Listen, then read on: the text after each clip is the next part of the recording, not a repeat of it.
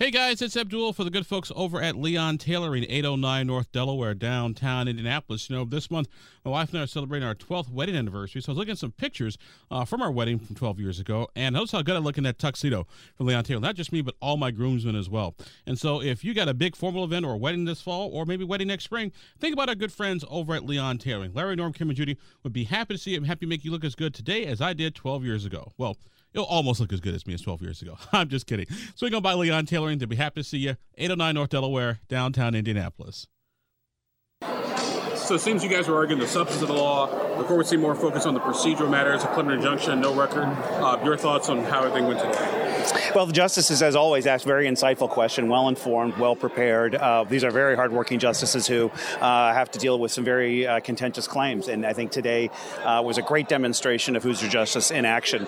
The case is challenging for so many of us. I think that we look to history when we think about what are our fundamental rights. And history tells us that those who wrote the Indiana Constitution did not understand abortion to be a right protected by the Constitution. Are we going to get a final decision in this case at this stage based on what the justices talked about in there?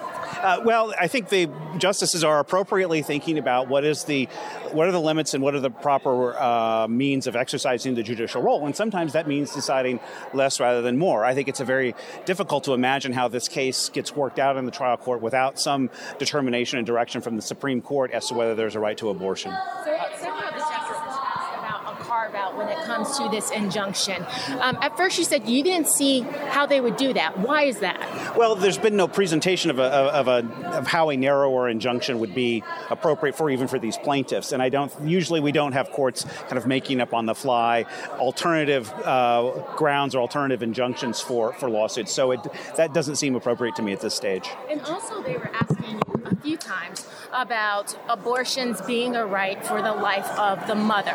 It seemed like you kind of conceded a little bit and said you think the Constitution protects that. Well, and certainly the legislature saw that's a very necessary exception to have to an abortion law. And the question of what is a woman to do when her life is threatened, I think goes back to the ages, and we don't see that governments generally have prohibited abortions in those circumstances. So it's a very different question. It raises much graver concerns than when we're talking only about the interests of the life of the fetal life that the woman is carrying. The justices were really pushing you on the wording of Article 1, Section 1. So you're of the opinion that was just an introductory passage and is not enforceable?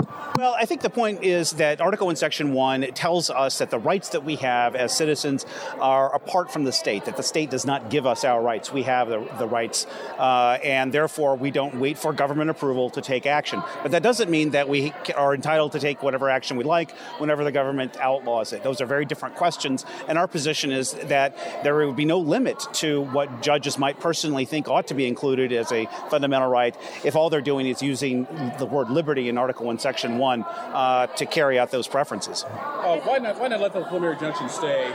Go to trial, get everything all hammered out, figured out, is there a right to an abortion? Why come to the Supreme Court to overturn the preliminary injunction? Well, first and foremost, because the legislature enacted this law and they're entitled to have it go into force as quickly as possible. Second of which, I don't know what the trial would be over, as I told the court. What are we going to be sorting out in terms of an evidentiary presentation? We have to know. We have to know the answer before we can have any kind of trial, whether there's a right to abortion under the Constitution.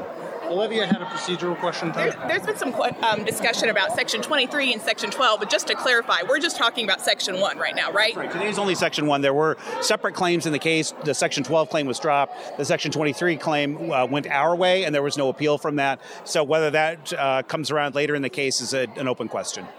So do you consider it very important for the court to decide this now? We do. And procedurally, it's hard to know what we would do in the trial court if they don't decide that question. And fundamentally, I think this is a question that's been lingering for many years. It was presented to the court many years ago in a separate case, and the court avoided it.